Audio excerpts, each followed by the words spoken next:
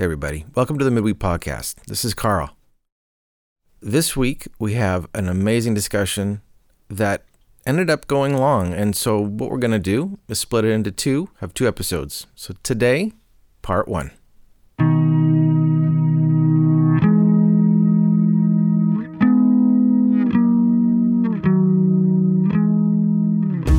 Everybody, welcome to the podcast. This is Carl.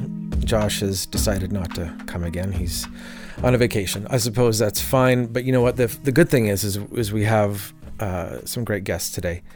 Terry, who has actually joined us before, he told us an amazing story about how he was in an spiritually abusive group, and the story of leaving. And so that was awesome. He's here again. And we also have Victory. Hello.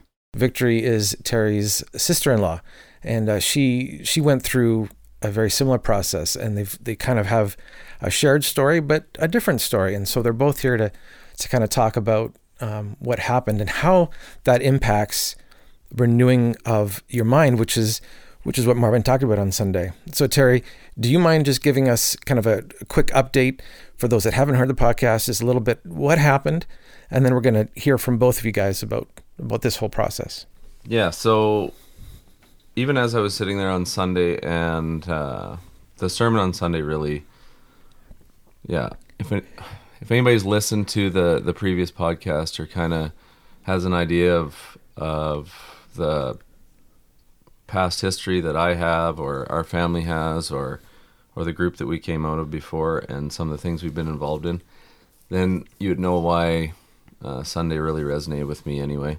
And I think what I've found over time, and I got into a few of the details last time, but basically in a nutshell is I believe that everyone acts out what they actually believe. And so no matter how you state what you believe or what you say or whatever facade we put on a Sunday when we do our Christian thing, what we act out from Monday through Saturday is what we actually believe.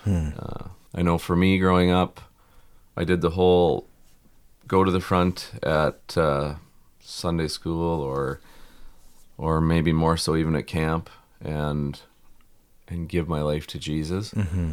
But I never really, and I'd get told you should read your Bible, you should do all these things.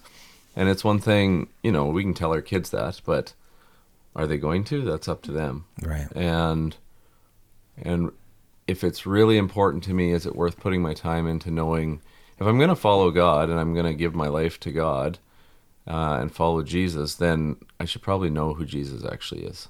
Right. And it sounds pretty common sense. Everybody would say they know who Jesus is, but I would beg to differ a lot of the time. And I know for myself, in my early 20s and probably most of my 20s until basically the last few years, I would say I read my Bible when I wasn't feeling good. I read my Bible to try and figure things out, but I didn't read my Bible with, it sounds crazy, but I didn't read my Bible with Jesus in mind. Okay. And I would read it proof texting, right? So if I felt like I want some direction in my life, I would find a verse that would maybe fit with that somewhat. Or right. If I wanted to confirm my biases, then I would find what I needed to confirm those biases. Or I read it very narcissistically. Like I read the Bible, and when I read a verse, I was thinking about me. How does this apply to me? Right. As opposed to from Genesis to Revelation, from beginning to end, is the story about Jesus. The story about humankind and how we fell and God's pursuit of us and the lengths he went to overcome our sin for us. And when I read the Bible with that in mind, it changes my perspective. So to go backwards, Victory actually lived with us through her high school years. So Jackie and I went to 2002 to Lamb of God. That's when we started going, as we were married already. Okay. What year would that be when you were in grade 10? 2007. Yeah, so 5 years later, Jackie is 9 years older than you? Yes, yeah. Yeah, so my wife is 9 years older than Victory. And again, I don't think anybody like ourselves included, we never had malicious intent. Like, Sure. the goal was to follow God to the Yeah. best of our ability. Yeah. And so we were in this place, and we believed that it was the greatest place on earth. It was an amazing place, and it had changed our lives, and God was really moving in power there, and these sorts of things. And Victory, pretty much from the moment that Jackie and I got married, Victory would come hang out at our house because she was close with Jackie and friends with us, and a lot younger, and she would come stay with us in the summer sometimes, or those sorts of things. And then as she hit her teen years, she started, she'd come with us. And then when she was at our house, she would come to meetings at Lamb of God, where we went, and they were praise and worship off the start and different things. And as time went on, we really believed, we honestly believed that everybody should be there. That was the mindset, right? Right. Yeah. Right. For right or for wrong. And that God was moving in a special way there, and people had been open and confessed their sins, and lives were changing, and we did see the fruit in people, their lives changing. Yeah. Our marriage changed, lots of good stuff. But in around that time, Stan came and talked to Jackie and I. Stan is the guy who runs that group, and I still remember this. I was at work. I got a phone call from Stan. We conference called my wife Jackie, and this is how things would work there. It was this. Terry, how you doing today? Good. I was just driving around, and I was thinking about, this is him talking, I was just driving around thinking about Victory today. And thinking about, at that time she was grew up in a Christian home, and she, grade 10, everything's going on that goes on with any grade 10s, right? Sure. Maybe the odd thing. And she'd shared with Jackie, well, everything's an open book, so Jackie had shared it openly at Lamb of God, the troubles with her little sister and her concerns and stuff. So get this phone call and say, I was just driving around thinking about Victory today. What do you guys think? And so then Jackie and I both share, how much we care about Victory, and we see she's having a rough time, and blah, blah, blah. And then it was always this leading you to the answer, right? Mm-hmm. It was never, we were never forced to do things there. It wasn't like you were forced to do things. It was right. Questioning and asking questions, and then the answer was just inevitable almost. So Sure. it was like, well, what do you think about the idea of Victory moving in with you so she could come here more often? Oh, wow. And right now she's living with her parents. Sure. In Lloydminster at the time. And and I look back now, and this is the crux of when we left Lamb of God. This exact conversation, what I'm about to explain, is the crux of why everything over the next year and a half happened. Okay. I thought back to this conversation, and I felt guilty about this whole thing and the way it went down, and responsible. But we got asked, do you think it would be a good place for her to be? Yes, of course. Do you think that, have you seen fruit in your lives from being here? Yes, of course. Do you think, would it be okay to have Victory live with you? Well, yeah, of course. We love having Victory around, right? Sure. All these things. And then, well, do you think her parents would let her move away from home and live with you? You know what I mean? I don't Right. think so. Well, what if, so this is the way it's presented to us on the phone. What if you were to say this? What if you were to, Wow. what if they realized the trouble that she was getting into? What if they realized the good fruit that's in your lives? What if you shared with them all that God has done for you here? What if?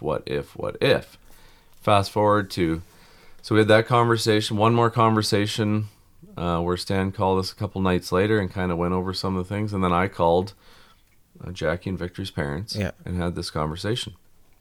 And when I really believe something, I can sell it. That's the way I'm wired, right? And Sure. my dad's a salesman, and but I have to really believe it. And I Sure. really believed it. Yeah. Like, I can't sell something I don't believe in, or I can't talk to people about something I don't believe in, but I honestly did. And so I called them and I shared my heart. I shared everything I had. I talked with Victory's parents, and sure enough, they actually agreed and thought it was a good idea for her to move away from home and move into us. Wow. Or move in with us, sorry. Yeah. And so we lived out in Dodsland, a few hours out of the city, and she moved and started going to high school there, and went to high school for grade 10, 11, and 12. And I talked last time about some of the craziness that started to happen, even the headbutting, or my dad being kicked out, farmers sell their land, Right. all these sorts of things. And all of a sudden we left in January 2016, and within a month and a half, Victory had lived with us up until grade 12, and then she moved into Saskatoon. Okay. And yeah, I'll maybe let you roll with it there, and then I'll get back into after we left. But Yeah. So when Terry talks about talking to my parents just about moving in with them, I don't really even remember the timeline, because I remember, like, I didn't know what was going on the other end. Like, I knew there were people praying at Lamb of God, and yet I had just made, like, pretty tame, like, just but bad decisions, and ended up, first of all, I cannot lie to people. I'm just a terrible liar. And so I couldn't keep a secret from my parents. And so I ended up talking to them and telling them what I ended up doing, where I went, all these things. Sure.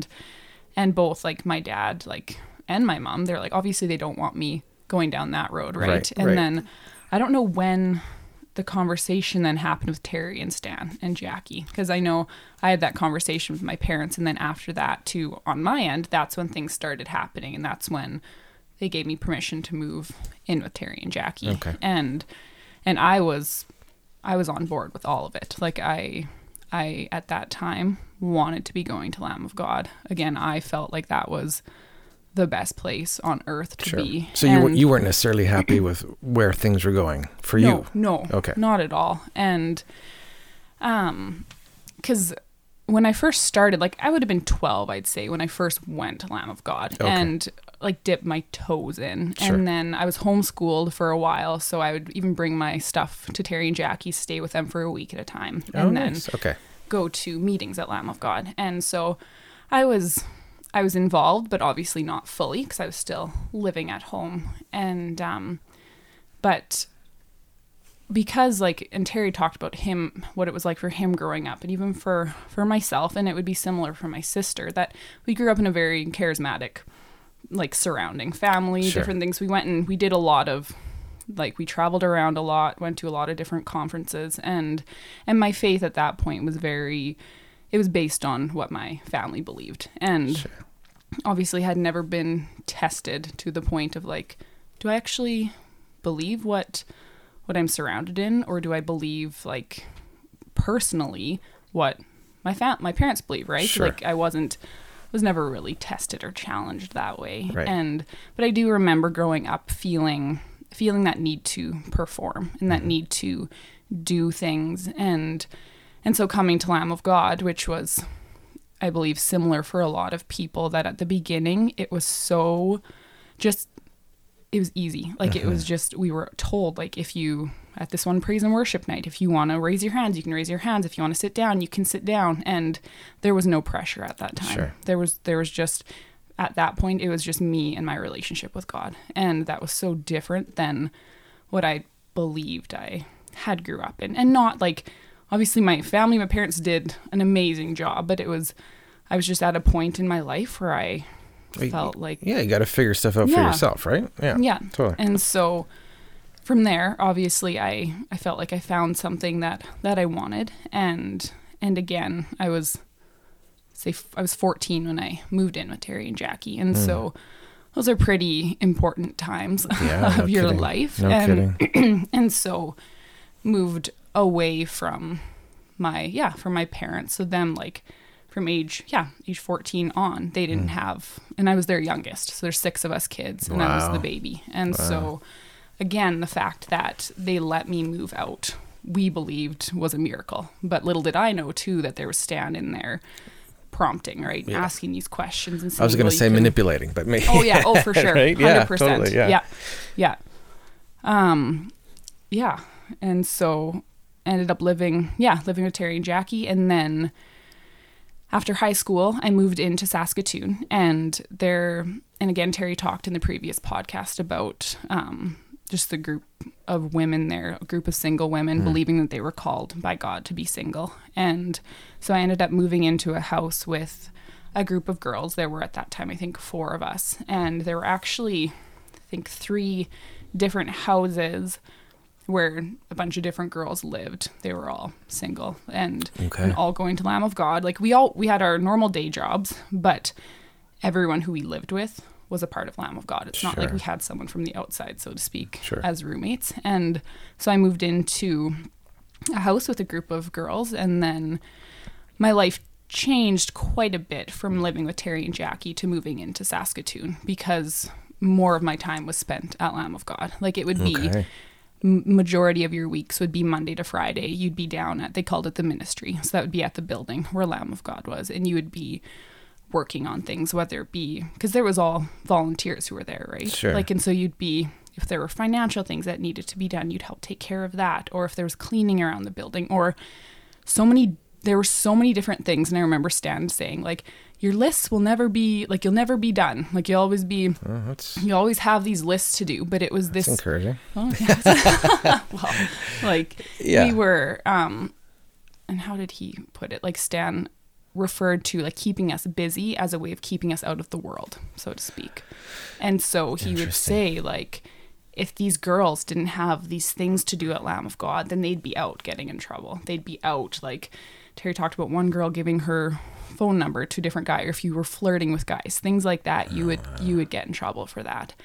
And so Stan would say, like, this is keeping you out of the world. Keeping you busy is keeping you away from all of that. And so we believed that it was of God, that this was, like, and it was all scripture based, but little did I know at the time, completely taken out of context. Sure. And so Monday to Friday you would be there working, and then we'd have meetings periodically throughout the week. And again, sometimes you'd have one meeting, sometimes you'd have 3 meetings. You never really knew. And as things progressed throughout the years, it became a little bit more, you were just left off kilter. Like, you never really knew, oh, is there going to be a meeting tonight? Maybe there's not going to be a meeting tonight. And so your life was solely dependent on what was happening there. And so it was really hard to plan around that.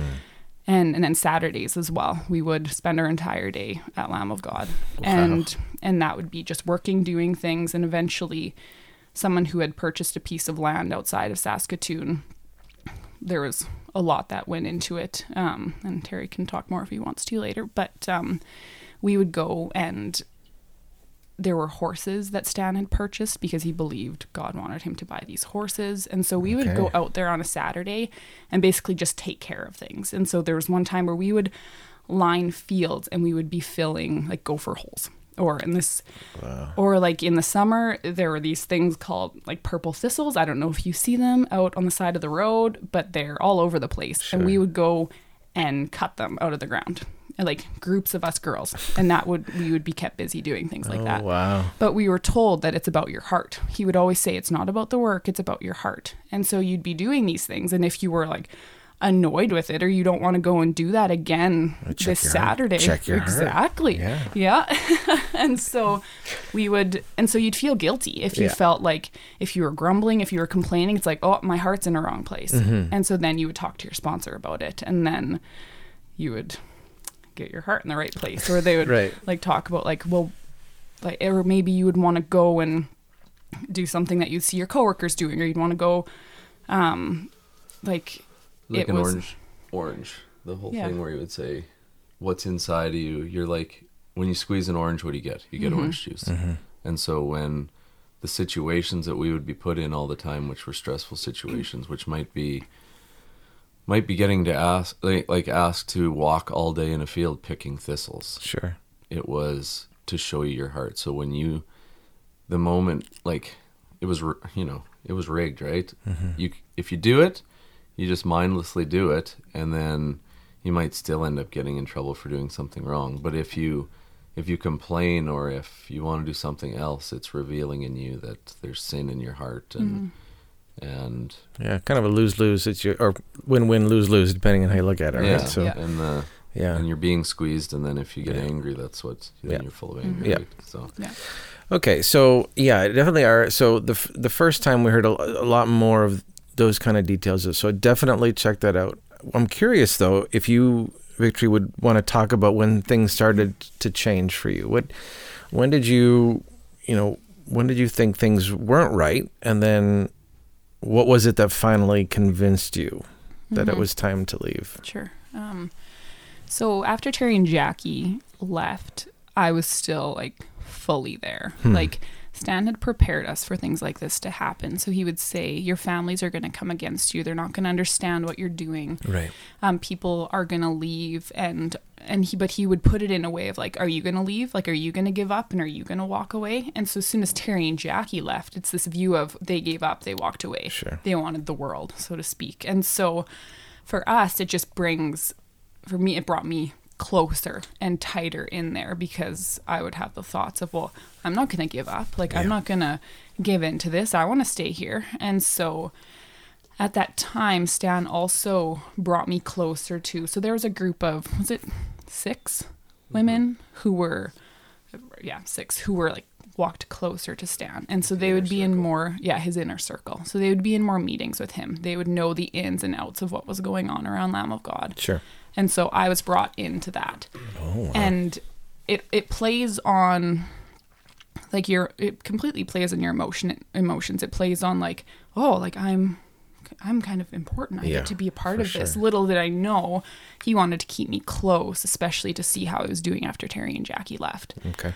And so, at that point, like even after they left, I didn't think anything different. Like I felt sad for Terry and Jackie. I felt angry at them. When Jackie called me and said that they were leaving, I was ticked and afraid for them, because there was just so much fear put into you if you were to leave, that what would happen to you or that things would go south. And I just didn't understand why they would choose to do that. And so I know at one point there were a couple instances that I thought of, and this was after I left, but so Terry talked about Kate's birthday party after they left, and how they had invited a lot of their friends to come to this birthday party. And so obviously I'm still there at that time. So I can see the meetings that are taking place, and I can see the conversations happening. And at one point we're going around the circle, and Stan's like, what do you guys think? How do you feel about this? And with the, like, because he had said the parents needed to be on the same page whether they were going to go to that birthday party or not.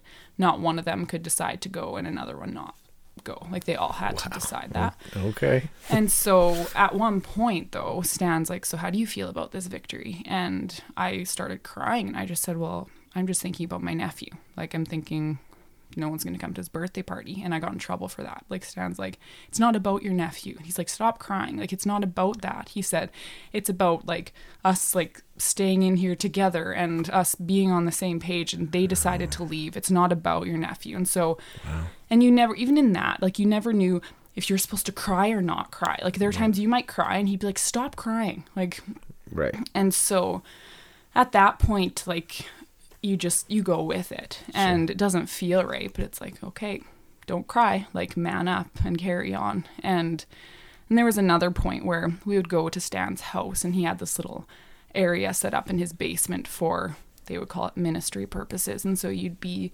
down there, and sometimes we'd have meetings, other times we just watch TV, things like that. Okay.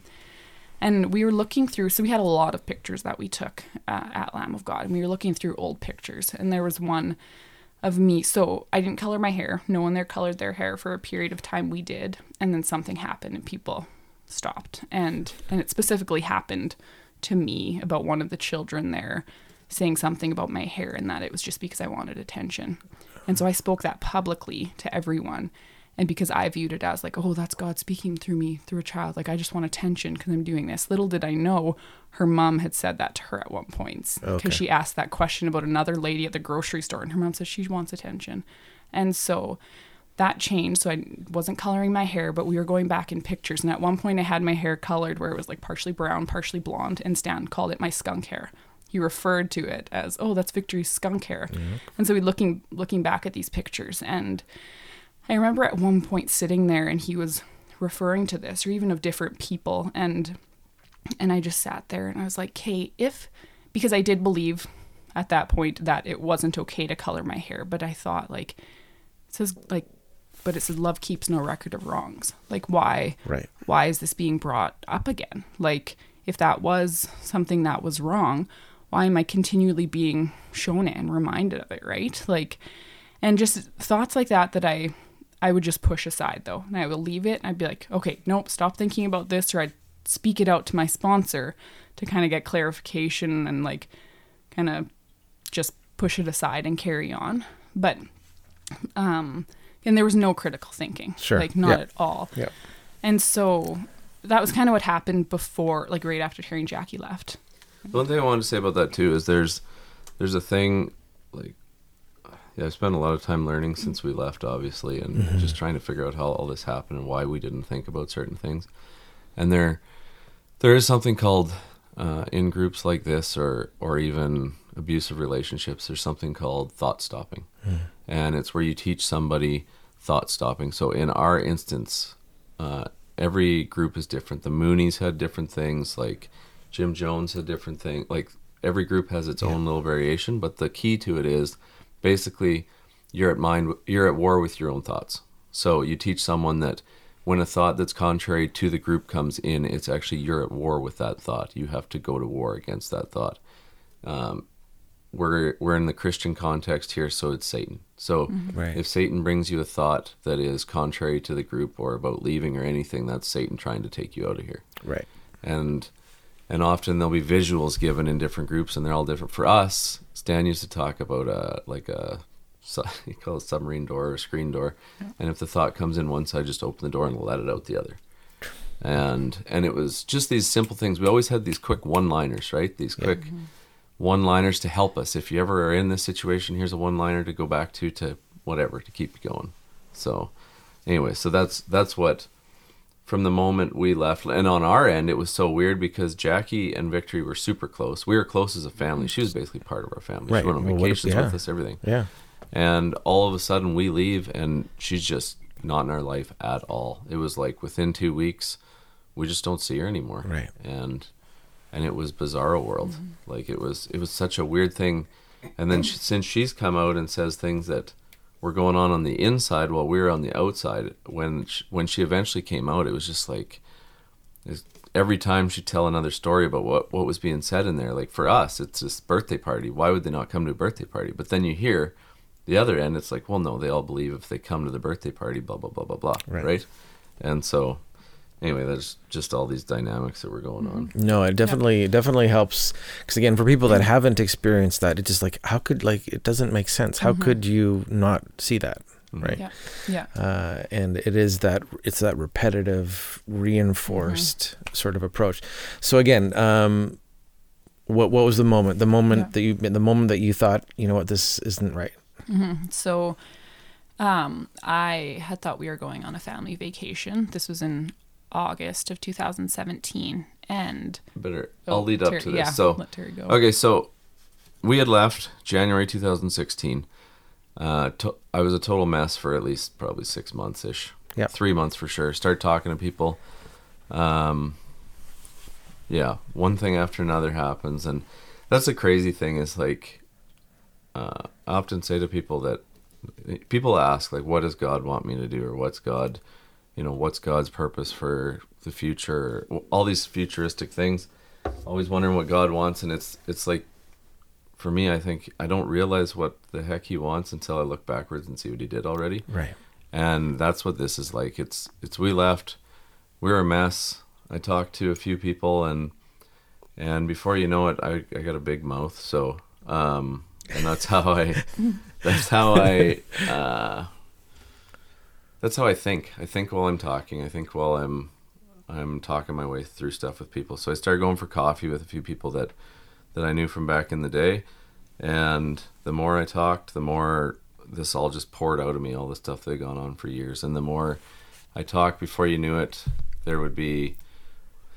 The other thing is Stan took an interesting approach there on the inside that I didn't expect. Is he kind of had people preemptively strike, and I didn't really realize. And all of a sudden, I'm getting phone calls out of the blue from people that are saying so-and-so at Lamb of God, like their daughter that was there, their cousin, their whatever, called me just to warn me that a guy by the name of Terry might come talk to you, about, or Terry Brown might come talk to you at some point, which I had no intention of that. Like that, my mindset at the time was just, I got to keep my family afloat here. I got to stop from doing something terrible because I feel terrible, and just kind of suffering my way through. And the weird thing is that as people would call people and say that, then like in Lamb of God, if somebody says that to you, don't go talk to this person. You just don't do it. Yeah.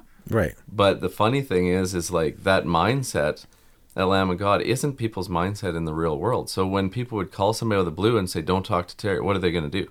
They're going to come talk. Like, Right. So I'd have people calling me out of the blue saying, hey, I heard you left Lamb of God. Why?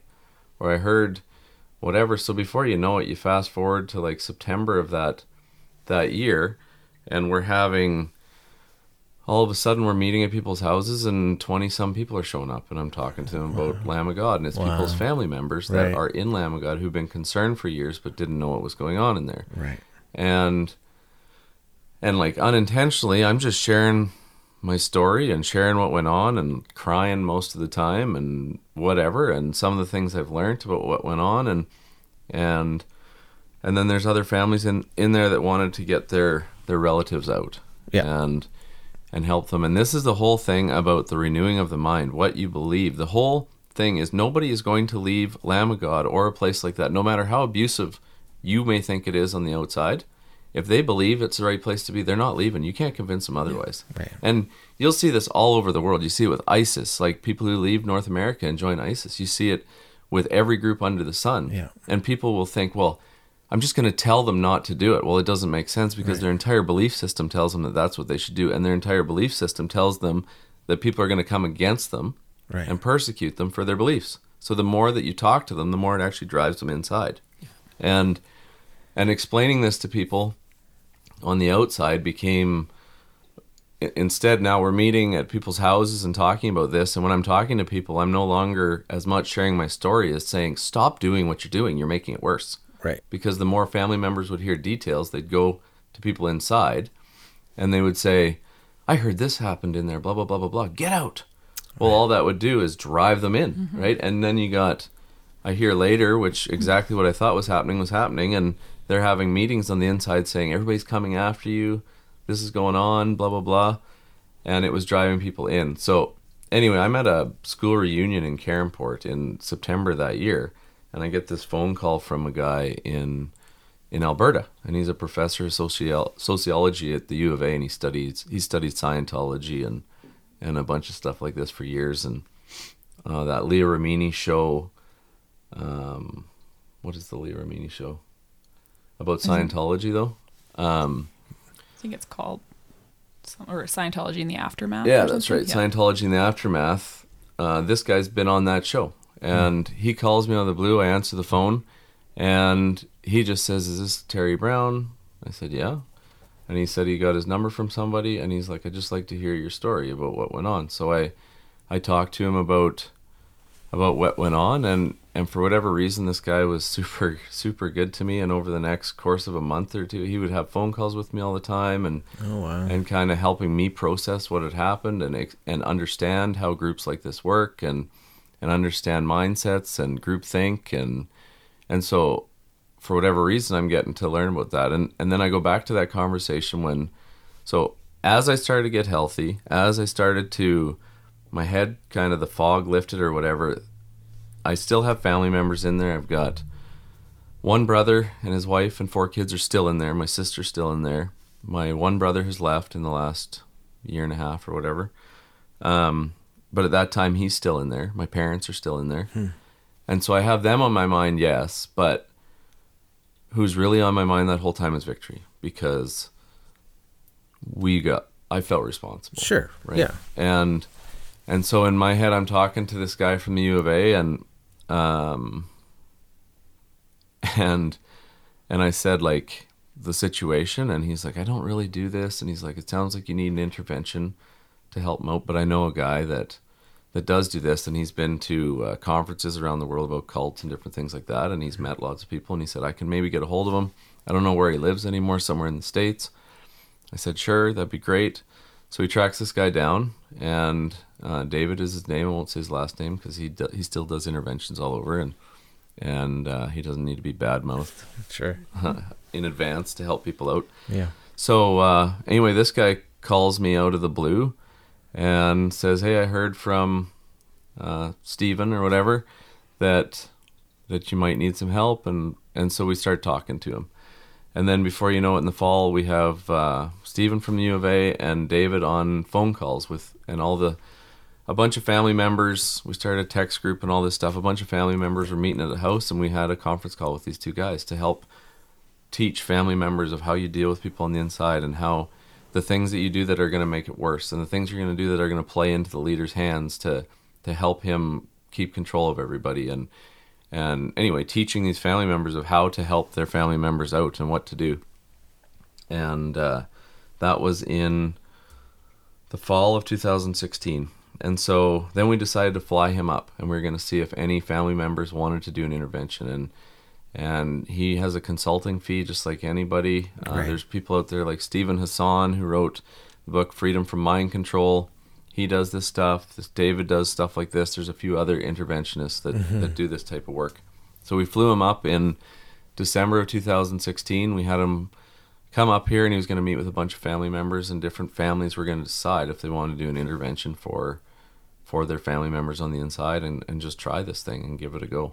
And where our head was at was Victory at the time was, what, 25? Yes. 25, and it's like the earlier we can help her out of there, the younger she'll be, the quicker she'll have a chance to heal, and the more of her life she'll be able to live.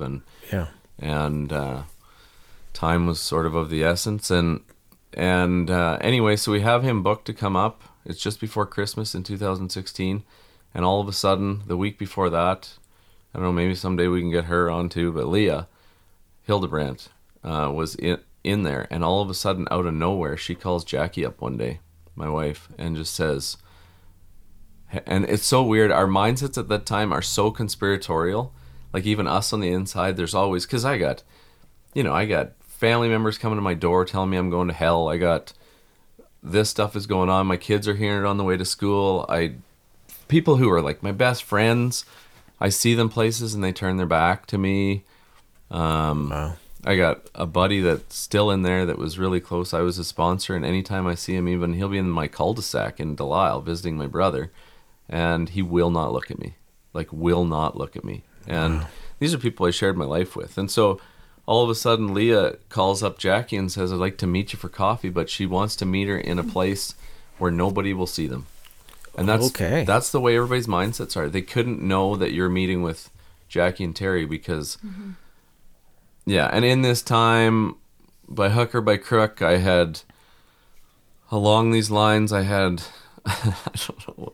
Anyway, I had got access to their conference call systems at Lamb of God, and I actually hacked into a few meetings. He got the passwords. He didn't hack the password in, Sure. But whatever. I got the password in and listened to meetings to find out what was going on, and recorded some of that. And like even in meetings, I'm hearing Stan say Terry this and Terry that. It's just such a bizarro thing going on. So when somebody calls Jackie up out of nowhere, her first thought to me is like, she calls me and she's like, do you think it's a setup? Like, do you think Leah actually left? And that's where our heads were at, right? Yeah, and for and sure. her head, so she meets at a coffee shop on the east side of Saskatoon, literally wants to sit in the very back corner so nobody can see them, meet with Jackie, won't go anywhere near me because I've been taken over by Satan. And they meet for coffee, and then eventually Jackie talks to her and says, like, he's actually not the devil, like, whatever. And we go to her house on that Saturday and meet with her for like 7 hours from like 7 at night until whatever 2, 3 in the morning. And she starts to unload all the stuff that has gone on since we left Lamb of God and all this stuff. And then we find out in Victory's in this. So we're already thinking intervention for Victory, right? But then we asked Leah, like, why did you leave? What went on? Because she was so dedicated. And she had actually, her family goes to Elam. So she had actually come to her sister's baby dedication, I think it was. Yeah, I think for her niece's baby dedication. Yeah, so at Elam. and she showed up one day, and I'm at Elam in the atrium, and all of a sudden I turn, and Leah's just like right in my face. I haven't seen her hardly. I haven't seen her. This is before she left. This is about a month before she left, and she's just like staring a hole right through me, and I'm like, "Hey, how's it going?" And I find out from her later that she literally was staring at me because she's starting to have all these doubts and she's heard all these things about me and she's trying to literally see, like, is this guy taken over by Satan? She's trying to, like, the things that go on in your mind, it's just, your mind is being torn in two. It's hard to describe when your foundation is crumbling, when you're on your way out of that place or any place like it, I think, when I've talked to people who've left other groups, it's this tearing you apart in the inside, this mind being divided, this whole thing, like when you talk about the renewing of the mind, like it's the opposite of that. It's the tearing down before you can actually have the renewal. But the process is so painful and it's so awful. And that's what she was going through. And so you fast forward a month, we meet with her for 7 hours and she just starts asking, okay, when you invited people to the birthday party, what were you thinking? I'm like, we're thinking about our kid, right? Like, birthday party. That's, but she, and one thing after another. When you talk to this person, why did you talk to them? Because she'd heard about it on the inside. And I'd say why I talked to them. And she said, well, we heard this. I'm like, no, that wasn't my mindset at all. And one thing after another, we do that for 7 hours. And then she says, we said, well, why did you leave? And she says that she was part of this inner circle with Victory in Stan's basement. And they are down there in the summer.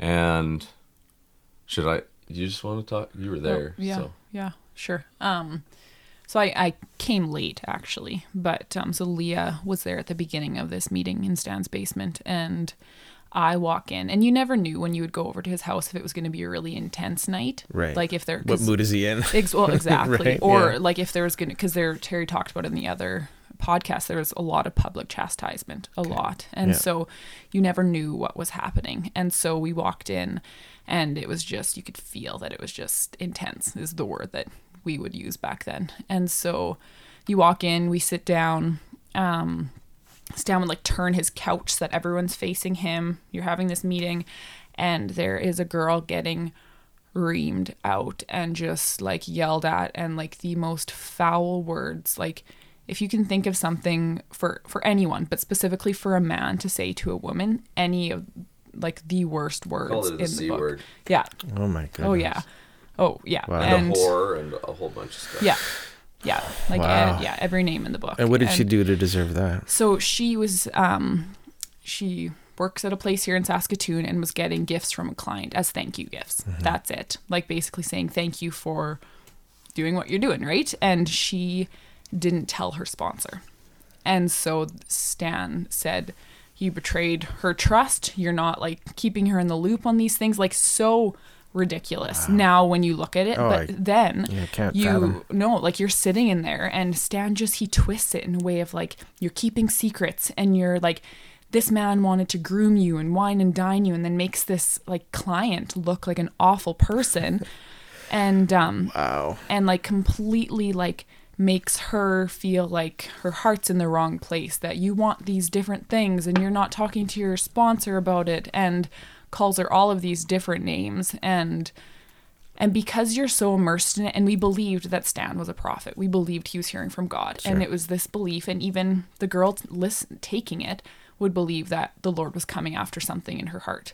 And he would say things like, it may not even be the words I say. Maybe I'm off on the details. And he would say, it's not about the details. It's like, maybe I'm off on these, but God knows what's in your heart. And he's coming. And so you couldn't be like, well, no, that information's wrong that you're saying. It'd be like, doesn't matter if you're wrong. God's coming after something in my heart. Right. And so it's completely twisted back onto you. Yeah. And he put his hands on her too. Yes. Yeah. And I wasn't there at that point, but Leah saw it, that she was pushed. And yeah. And so then so Leah was part of this whole experience, and by this time, like, we've been there since 2002. Everybody's been there 13 to 15 years, so you've seen a lot of things. You've seen a lot of people get yelled at, you've seen people get kicked out, seen people get a cab called for them and kicked out and sent away. You've seen you name it. But to this point, she had not seen anything like this, and that she just had no place to put it. And it really started and then not only that, but Stan sits them all down and turns on a documentary that he had seen about O.J. Simpson and Nicole Brown. Okay. And so it had come out in magazines, and in the magazines it had pictures of Nicole Brown with her throat slit, but it was blacked out. But he puts on this video, he makes them all sit down, all these girls. And when you talk about these girls, I'm talking about the youngest girls would be in their teens, Yeah. right? And Yeah. the oldest would be like 28-ish. Yeah. Late 20s. And these girls have, they've given their lives to God. They are very holy young women. They are they would never watch bad movies. They would Very never, innocent. super innocent. And he puts Sure. this video on, and because the whole thing is he's saying that this girl that got pushed and yelled at was basically hiding it because she's wanting to have some sexual whatever, like there's something going on, right? And she denies it. When she denies it, and she said, honestly, no, like, Stan, no, I'm not, that's not what's going through my mind, that's not what's going through his mind. Right. And that's when he snaps and pushes her. And Wow. and so you have this go on, and then they sit him down in the living room, and he puts this documentary on. He goes through and he pauses it at the scene where it shows Nicole Brown with her throat slit open without it being blacked out. He pauses it on that screen. All the girls, of course, because it's gory, put their heads down, and he says, "Look at it! Put your heads up! Look at it!" And he's screaming at them, "Look at it!" He makes them look at it, and he said, "You want a relationship out there in the world? That's what it looks like. That's what it looks like. That's what's waiting for you out there in the world."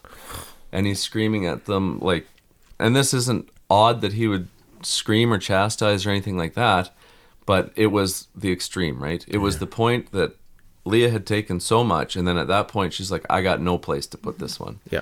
And that wasn't odd for him to show videos like that. Like, he would show things on a regular basis, like the first 48 different like intense crime dramas, and would basically, he skewed our view of relationships in the world, so Yeah. to speak. And so that would make you more so be like, oh, I'm so grateful that I'm staying single, that I don't have that challenge. So just to... Yeah, and this would have happened in like August of that year, and then it took Leah the next few months, and to her credit, she openly expressed in the group that she was having troubles with this. She openly expressed that, which is so gutsy. Like, if you know the group Almost there, dangerous. you don't do that Yeah, when you're for there. sure. Like, even when we left, I had 4 kids and stuff to think about, so it was a little bit different, but it was just like a total sneak attack. Nobody knew it was coming. All of a sudden, one day we're just gone. Yeah. But Leah, she expresses these things to her credit. She says these things, and she's being sent to different people. My mom was one of them, to explain away what has happened, to try and talk to her, to help her stay in the group. Things were said to her. This is actually something that was said to her, which sounds crazy now, but it was said,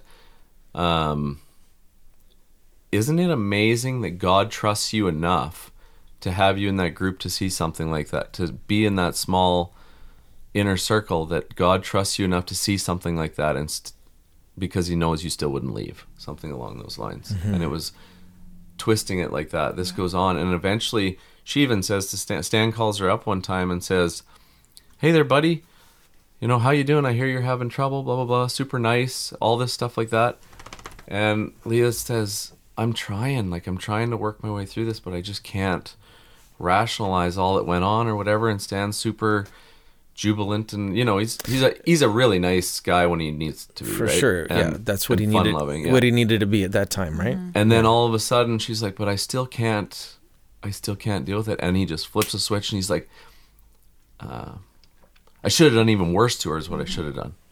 I should have. Sorry, what? Yeah, I should have. I should have shooken her. I Yeah. forget exactly. And but- just all of a sudden snaps like, and the way that Leah took it that time is basically shut up, or Wow. you're gonna get, You're gonna get it too. Yeah. So anyway, so this is a month later. We're meeting. We hear all this stuff, and then at this point, I'm like, we need to get her out. Yeah. Like, this is getting crazy. I never saw any woman ever have anybody lay their hands on them when I was there. I never saw anything to this. Like, it's increasing. It's getting worse. Yeah. And so we flew David up. He met with all the families, and basically out of it, we decided that there was only one family at that point that was willing to take the risk because if you do an intervention and it doesn't work, you will literally never talk to your family member again. Right. If we did an intervention, we basically can say bye to Vic because she's never going to talk to us again. Yeah. If it didn't work. Yeah.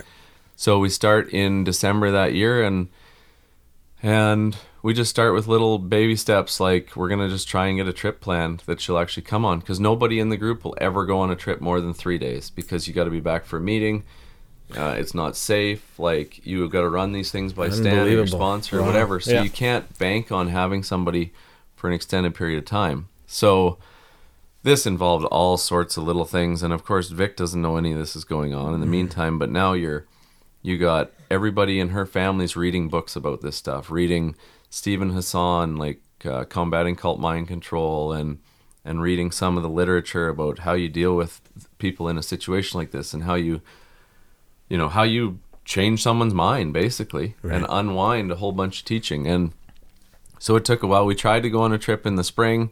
We got the usual, like, and it's once you're when you've been on the inside and then you're the outside and you watch it, it's almost mind blowing, because you think, surely they know that I know what you're doing. Yeah. Like, because nobody will ever agree to anything. So Stan would say, let your yes be yes and your no be no. So basically, don't say yes to something unless you know you're going to commit to it. So you always are wishy-washy. Sure. So, for example, you might get yourself in trouble if you go on a trip with your family. They might influence you in a worldly way and take you down a path you don't want to go down. So don't commit to that. Always kind of have a backup plan so you can leave at any moment. Don't vacation farther than a couple hours from Saskatoon so you can leave in a moment's notice to go back if things get whatever. Which is interesting, because it almost seems that's actually the opposite of the yes be yes and your no be no. The whole idea is just to say yes or no, and not use it as an excuse to get in and out of things. Okay, so this all has been set. The intervention, and then we finally get it set for the summer. Okay, so we try for the spring, doesn't happen. Basically, get the idea from David to let Victory plan the trip so that she feels more comfortable. That makes sense, yeah. And whatever. So then they actually throw that out, like ideas for her. Victory throws out ideas that are all within 2 hours of Saskatoon. Go figure. And, exciting. Yeah. And we pretty much try to kibosh all that stuff. Eventually get it planned for the mountains, and we're going to stay at Cochrane, Alberta. Perfect. And we get a hotel booked, and we have all Jackie's siblings minus one, or Jackie and Victory's siblings minus one. We get it all planned. We fly David up from the States. He's waiting there in the wings in a room downstairs. We kind of come up with a whole plan the night before. Yeah.